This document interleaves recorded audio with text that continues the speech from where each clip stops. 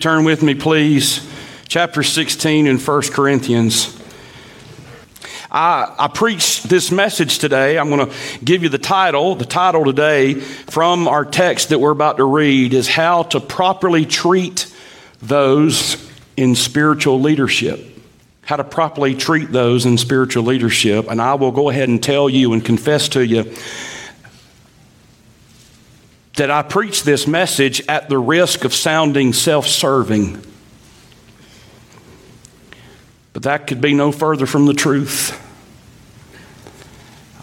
I preach this message not to be self-serving, but I preach this message and I preach this principle and this truth because it's in the Bible. When you think about how am I as a Christian supposed to treat those in spiritual leadership, it seems like that in many issues in the Christian life that there are two extremes. And this is one of those areas where it is true that there are two extremes, and then in the middle is what I would call a biblical balance. And I think we've all seen the two extremes. There's the extreme of what I would call hero worship, where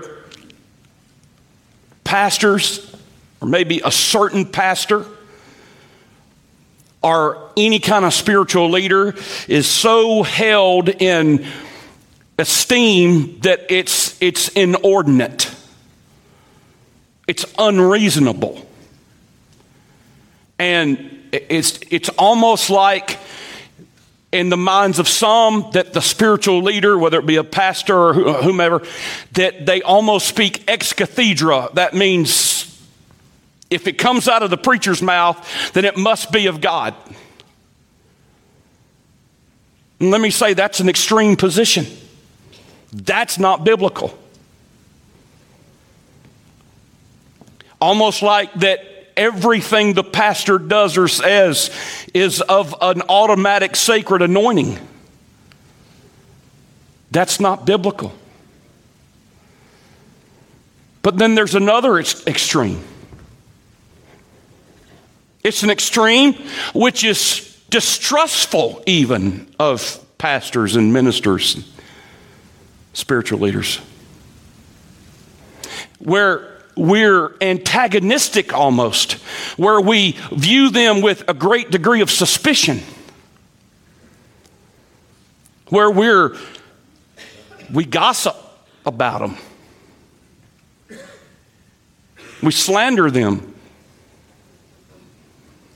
we run them down, we're highly critical of them, almost with abandon, and we think it's okay. Or we even go so far sometimes as to intentionally mistreat them, and we dismiss it because, well, they should be used to that kind of treatment.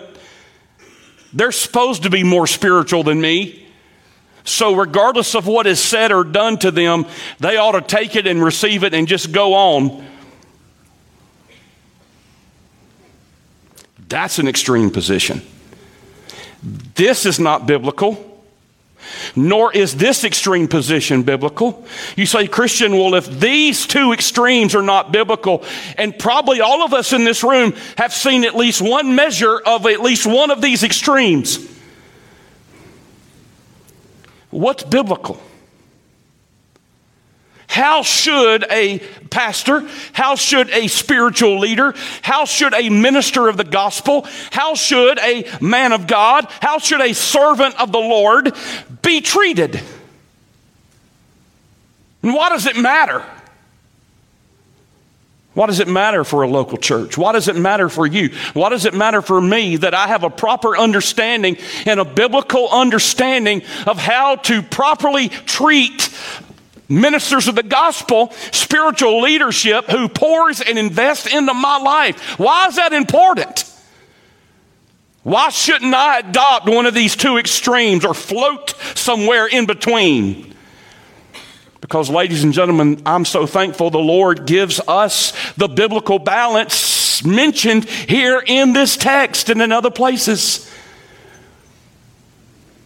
I'm going to confess something to you. I'm human just like you, and humans at times don't do well with balance.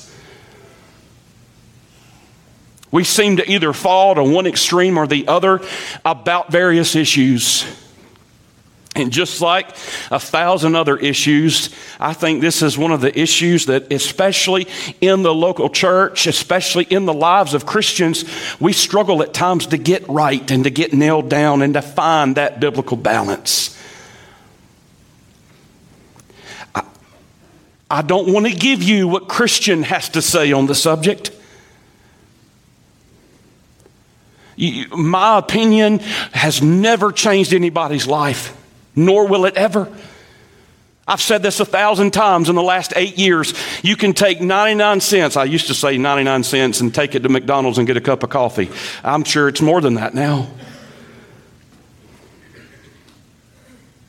You can put that with my opinion, and that's what you'll get. I don't want to give you my opinion. I want to give you what the Lord has to say. How many of you believe that what the Lord has to say on something is infinitely more important than what man has to say on it? So what does the Lord say about this? I promise you, dear one, I so much want to do my best and be anointed right now. I can't even describe it. And as I preach today, I ask you, I beg you, please, you pray for me. That I would be telling you exactly what the Lord wants. I believe we all as listeners give an account to the Lord for everything we hear in a church service. But I realize I have even a higher accountability. If you are responsible for how you hear and receive and obey, I know I am responsible for how I teach and preach the word. And I have on my shoulders right now, I feel a high obligation to get this right, to get the text right. And so I want you to pray for me and pray that we'll all be anointed to receive it. Would you look at these verses? We'll begin in verse 15, if you would, please. I beseech you, Paul said, I beg you, I urge you, brethren. You know the house of Stephanas, that it is the first fruits of Achaia. We'll meet Stephanas in just a moment. And that they, the house of Stephanas, notice this is interesting. They have addicted themselves to the ministry of the saints.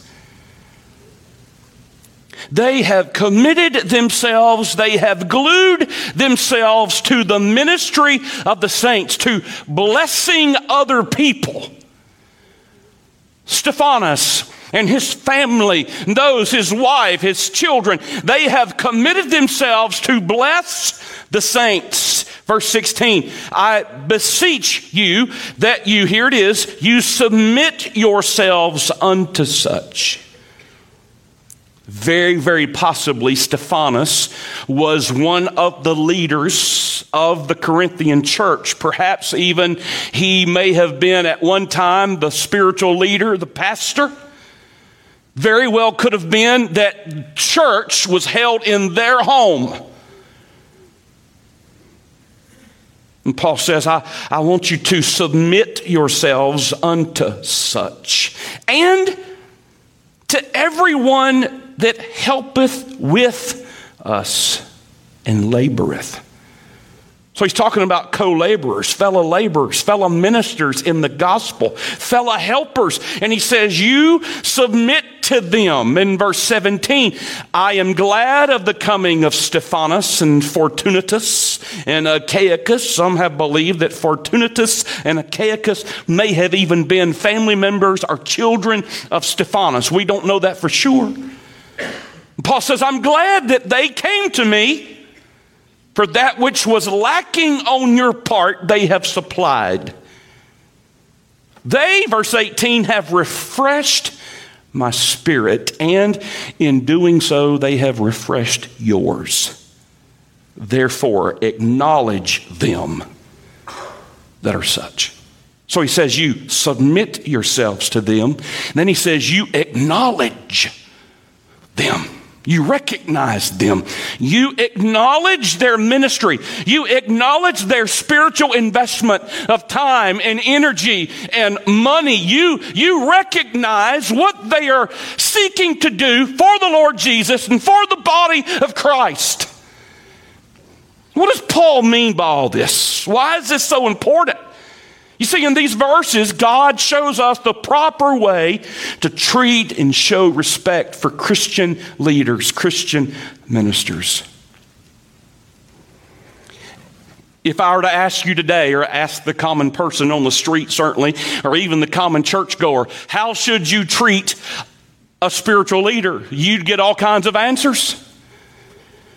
Author David Brown on this misconception of what an ideal pastor looks like. What is an ideal pastor? He says, and I quote, the ideal pastor preaches exactly 20 minutes. You know right off the bat, I am not ideal. He condemns sin, but he never hurts anybody's feelings. He works from 8 till midnight, and he serves as the church janitor. He makes $40 a week, wears good clothes, and donates $30 of the $40 a week to the church. He's 29 years old, and he has 40 years of experience. He is both tall and short, thin and heavyset, and has one brown eye and one blue eye. He makes 15 house calls a day, but is always in his office studying and preparing. A stranger entered into a church in the middle of the sermon. In fact, he got there for the service late, and the pastor was already up preaching. This was a stranger. He was a visitor to the church. He didn't know much about. But so he set himself in the back, on the very back pew. And there was a fellow church member sitting just right down from him on the back pew. And so after a while, this newcomer began to fidget in the pew. And so he leans over to the white-haired man who was sitting directly at his side, evidently an old member of the congregation. And he whispered, he said, how long has he been preaching? The older man replied, I suspect about 30 or 40 years. And the man said, okay, I'll stay then, because surely he must be near done. Eugene Peterson, in his book, The Unnecessary Pastor, Rediscovering the Call, he said this, and I thought it was interesting.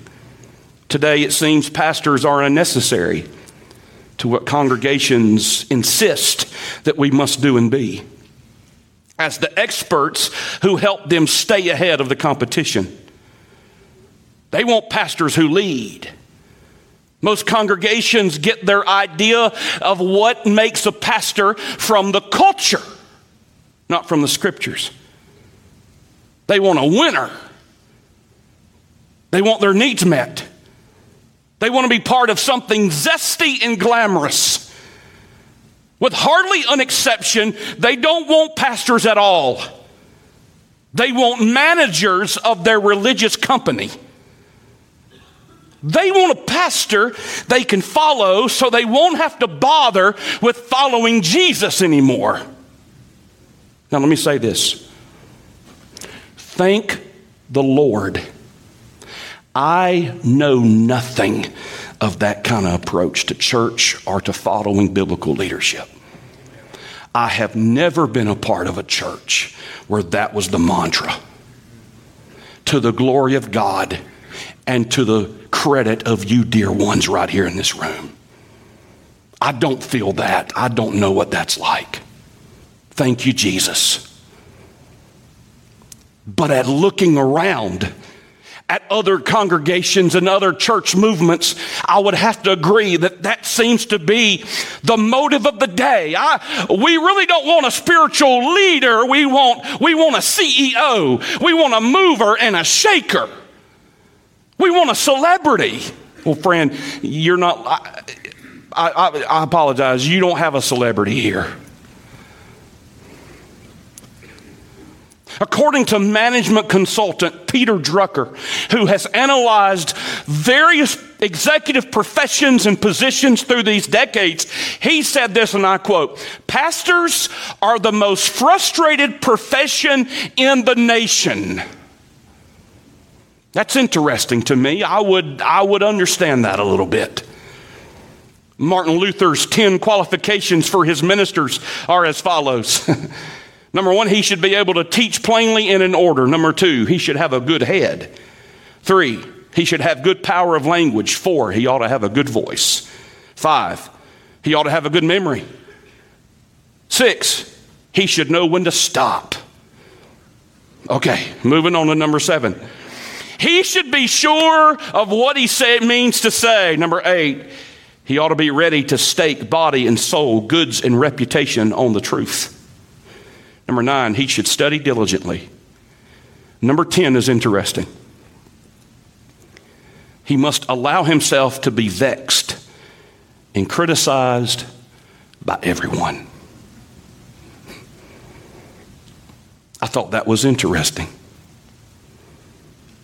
Paul says, commending Stephanas, Fortunatus, and Achaicus, he says, I want you to acknowledge what they do for the ministry of the Lord.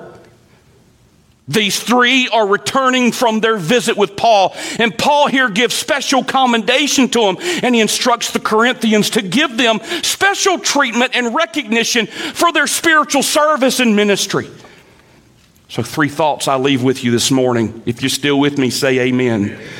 Truth number 1, we are to show understanding, patience, and cooperation to spiritual leadership. It's interesting, we didn't read these verses earlier, but if you'll go back up to verse 10, he mentions Timothy or Timotheus. And he says now in verse 10, if Timotheus come, see that he may be with you without fear. Circle that phrase in your Bible, without fear. Now, why would Timothy be intimidated by the Corinthians? Well, that's a good question.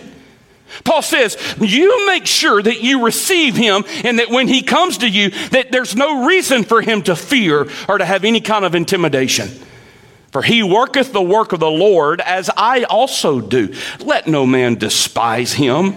The word despise means to disrespect, to look down upon. Make sure you don't look down on him, but conduct him forth in peace. Notice that he may come unto me. For I look for him with the brethren. So Timothy was going to come to Corinth to visit them. And Timothy, Paul said, when Timothy gets there, you make sure that you receive him. You conduct him forth in peace. He says, don't be hostile. Don't be antagonistic toward him. Don't be suspicious of his motives. Don't be critical of his methods or his manner or his personality. Some believe that Timothy's youth was an issue. Remember, Paul mentions this in the first letter to Timothy in chapter 4, where he says, let no man despise or mistreat you because of your youth. Probably was a young man. Paul said, you make sure you don't look down on him because he's young. And some even speculate that because Timothy was from the city of Lystra, that his city of origin, where he was from, could have been a contentious issue with the Corinthians. And can I say that you and I are to treat with understanding and patience and cooperation. We are to treat spiritual leaders regardless of their age, their inexperience, or even if they're unfamiliar to us. He says, you treat him well. No, he may not be Apollos. No, you may not know him as much as you do Cephas or Simon Peter. No, I know you know me way more than you know him. But I want you, he says, to treat him like you would treat me. Give him that same understanding and consideration and patience and cooperation. Treat them just as we would treat those spiritual leaders with whom we are well acquainted, Paul said. So number one, we're to show understanding, patience, and cooperation to spiritual leadership. Number two, the truth is we are to recognize the investment and impact of those who labor in spiritual work. Look back down to verse 15. He says, I beseech you, brethren. He says, the house of Stephanas has addicted themselves to the ministry of the saints. Verse 17, I'm glad at their coming, Stephanas, Fortunatus, Archaicus. They have supplied what was lacking on your part. In other words, they ministered to me. Verse 18, they have refreshed my spirit. Therefore, acknowledge them for that. It seems that these three men were sent by the Corinthians to Paul. Then after Paul wrote the letter, Paul is sending these three men back to Corinth with this very letter that we're reading today. Paul says that these three have refreshed his spirit. They've ministered to him, and they should be acknowledged and recognized for their service. Truth number three, we're to be respectful of and submissive to their biblical admonition and watch care. Now up to this point, many of us get all A's. But here in verse 16, we may struggle with this one. Due to the very word, the word submit, verse 16, he says, I tell you that you submit yourselves to them. It's the word hupatasso. It literally is a military term. Remember last week's message, he used military terminology. Here he uses again, he says, I want you to literally come up under the rank of a spiritual leader. Submit yourselves to them. Well, think about this. Would you quickly go to 1 Thessalonians 5? 1 Thessalonians 5, maybe this will lend clarity. I want to have you go to three passages. It's on the screen if you can't turn there. 1 Thessalonians 5, verse 12. And we beseech you, brethren, Paul said, notice this please, to know them which labor among you. The word know means to have regard or respect for. I want you to have respect for those who labor in spiritual work. It means to work, to toil to the point of fatigue and weariness. He's not talking about lazy preachers. He's not talking about lazy people or lazy workers. He's talking about people who understand their calling and who approach it in a very serious way and who expend energy and effort and who work the work of the ministry and who labor and who have dedicated. And he says, they have worn themselves out. And he says, I want you to know them. I want you to give them understanding and have regard and respect for them. These who labor among you, and notice this, are over you in the Lord. They admonish you. That means they warn, they preach, they reprove, they encourage. In verse 13, and to esteem them very highly in love for their work's sake. And be at peace among yourselves. Adam Clark said about these verses, it means to act kindly towards spiritual leadership. Kindly. Acknowledge them as the messengers of Christ and treat them with tenderness and respect. Now go to 1 Timothy 5. 1 Timothy 5 in your Bible, please. 1 Timothy 5, verse 17, 18, and 19. Listen to what our Bibles say. Let the elders, circle that word, let the elders that rule well. The word elder there refers to a bishop or a pastor or someone appointed to give spiritual leadership over the flock. Let them that rule well be counted worthy of double honor. And some speculate as to what the double honor is. Especially they who labor in the word and doctrine or teaching. For the scripture saith, thou shalt not muzzle the ox that treadeth out the corn, and the laborer is worthy of its reward or is hire. In other words, basically, he is saying that it is the church's obligation, the local church's obligation, to at least in some kind of a way make a gesture to take care of financially those who minister to us and labor among us. He doesn't specify amount. He doesn't specify quantity. No. That's up to each individual church and congregation. But he says, you make sure you honor them, yes, financially even.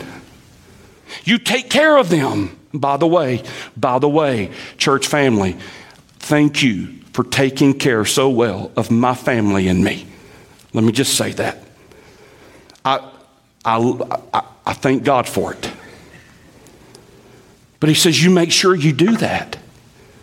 And then verse 19 is very interesting. Against an elder, receive not an accusation, but before 2 or 3 witnesses.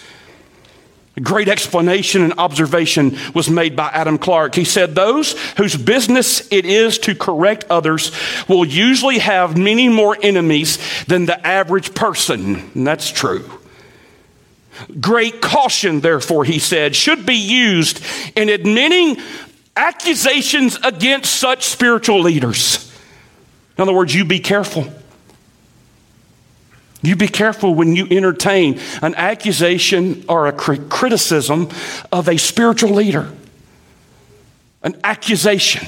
Don't just, yeah, I knew it. I knew it about him. I knew it about her. I'll tell you what, I felt that way all along. You better be careful, he said. Don't receive that accusation unless it's at the mouth of 2 or 3 witnesses, first of all. Matthew Poole said, Paul here applies this Old Testament principle to officers in the church whose faithful discharge of their duty usually more exposes them to people's querulous tongues. Yes, that's true. And then one final place before we close and pray. Hebrews 13.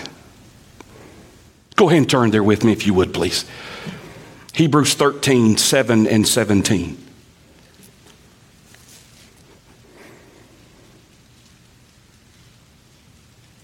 God says, remember them which have the rule over you. Please stop right there. Circle the word rule. You say, preacher, what does that word mean? Does it mean that the preacher is a king? Oh, dear friend, no, sir. No, ma'am. That's not what it means. The word rule there literally is the word for those who guide you. It's the word for a shepherd. It's the word for spiritual leadership. These individuals, like a good shepherd, who are leading and guarding and shepherding your spiritual life. It's the same word. They rule over you. They have been appointed by God to help shepherd your spiritual life. These who have spoken unto you the word of God, whose faith follow, considering the end of their lifestyle, their conversation. You look at their lifestyle. Are they worthy of fellowship? Matthew Poole said, be mindful of your spiritual guides. Would you notice verse 17? Obey them that have the rule over you. Same word for shepherding. Same word for leading as in verse 17. Verse 7. And here in verse 17, he says, you obey them. Now, wait a minute. You and I have both seen where this has been taken to extremes. Where some believe that the pastor has the autonomy and has the right to infringe on even private issues of an individual's life. And that is not true, ladies and gentlemen. That is not what the Bible is teaching here. I don't have any right whatsoever to come to you and say, I've been praying about this for you, and God has told me that you need to do such and such. Well, you have every right at that point to look at your pastor or any spiritual leader and say, okay, dear brother, show it to me in book, chapter, and verse. Okay? God's not going to tell me his will for your life. And I don't try to play the Holy Spirit. But there is a sense in the Bible where God said, if that pastor is preaching the word, not his opinion, the word, and he lays out spiritual principles from the word, you submit to that. Submit to that. That means you come up under. That means you and I have to give up our right. We submit to this.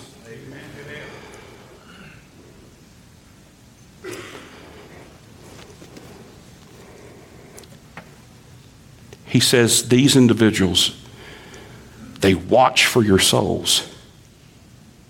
A group-neo is the word. It means to be sleepless, to be awake. For your souls, he said. They watch for your souls as they that must give account, that they may do it with joy and not with grief, for that is unprofitable for you. Hear me carefully, ladies and gentlemen. There is a sense to which I will stand before God for how I perform God's calling on my life and how I shepherd you. I will give an account for that. For every one of you to a certain degree.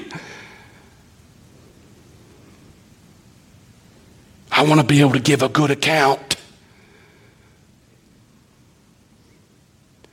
I want to be able to give an account that would honor the Lord. I want to watch God work in your life. For you to know what it is to have God's approval and God's hand on your life. Here's the takeaway. Thank you for your patience this morning. Just a handful of thoughts. Please lean in and listen carefully. Remember that spiritual leaders are human. Just like you. That's not an excuse, ladies and gentlemen, for any kind of incompetence or any kind of failure. That's not an excuse. But your pastor's not going to be perfect. You know why? Because your pastor is human like you are. You say, why are you preaching this? Because I know this, ladies and gentlemen. If Jesus tarries his coming one day, and I don't know when, I don't know. One day, somebody else, God willing, somebody else is going to be your pastor. That's why I'm not being self-serving with this. God wants you. God wants all of us. Because one day, somebody will be my pastor, Lord willing, again. By the way, don't forget that up until the last 8 years of my life, I have labored and submitted myself to pastoral leadership. Okay? Don't forget that. I didn't just fall off the turnip truck. Okay? I know. I sat where you sit. But no pastor is perfect. And you don't have to look hard to find inconsistencies and failures and scruples. You're going to find them. Please give them grace. How many of you want to be extended grace by other people around you? Raise your hand. Whoever your spiritual leader is, I can guarantee you, they not only need it, they desire it at times. And if they're good intentioned, they won't misuse your grace or take advantage of it. But they're human. Seek to bless and encourage them and their family, especially their spouse and their children. You ever heard of the fishbowl syndrome?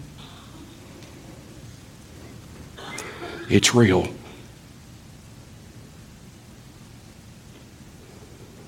Would you like to live in a way where you can't even go to Walmart and get milk without having somebody come up to you and bust you for something that has to do with the church? Would you like to live like that? Would you like to live where when you go out to eat with your family, sometimes and many times you get caught off guard and ransacked by somebody who may not even go to your church, but they got something to say?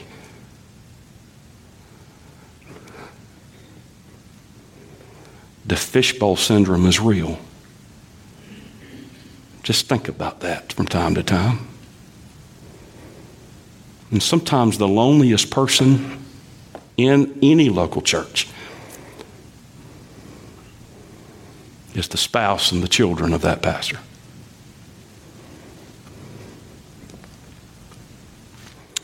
Number 3, be careful how you talk about them. If these verses mean anything, they mean be careful how we talk about spiritual leadership.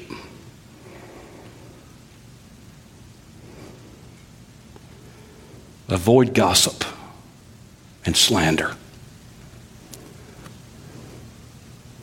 Dedicate yourself to be a prayer warrior on their behalf. There may be a lot we can't do, but one thing we can do, we can pray for our spiritual leadership.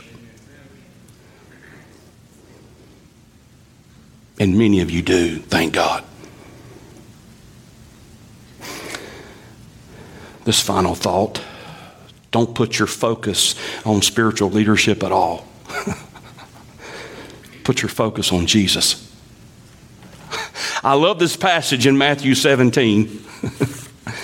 It's the Mount of Transfiguration, and Jesus is there with Simon Peter, James, and John, and something miraculous takes place.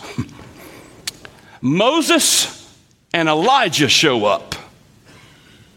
I mean, it was Moses and Elijah. It wasn't a ghost or a phantom or a spirit. It was Moses and Elijah. And they show up, and they're on the mountain, and there's Moses, there's Elijah, and there's Jesus, and there's Simon, Peter, James, and John. And they're like, Shazam! Whoa!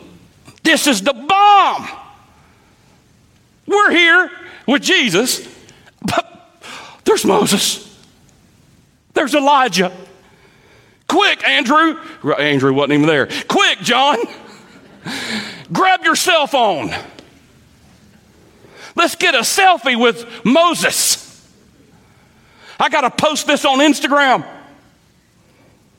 The other boys down there, they ain't going to believe it until they see it on social media, right? And if it doesn't, if it's not on social media, did it really take place to begin with? That's my question, right?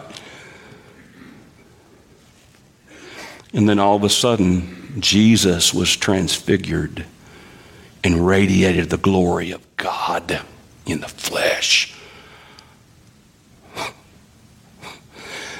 And them 3 boys were scared out of their gourd.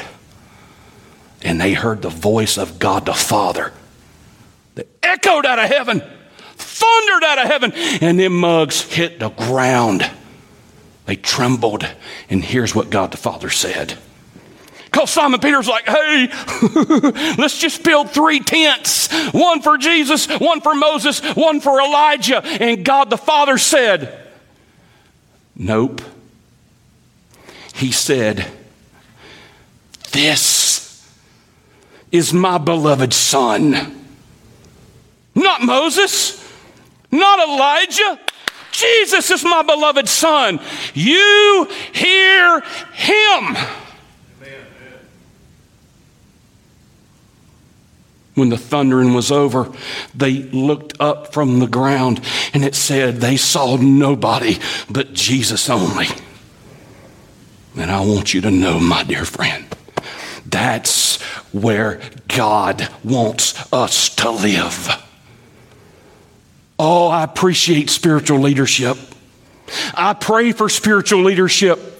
I respect spiritual leadership, but I worship Jesus and Jesus alone.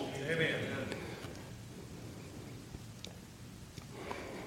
Faith Church family, let's get our eyes on Jesus. You walk with Him every day. You'll be so busy and so caught up in Him, you won't have time, and I won't have time to put my eyes on you or your eyes on me.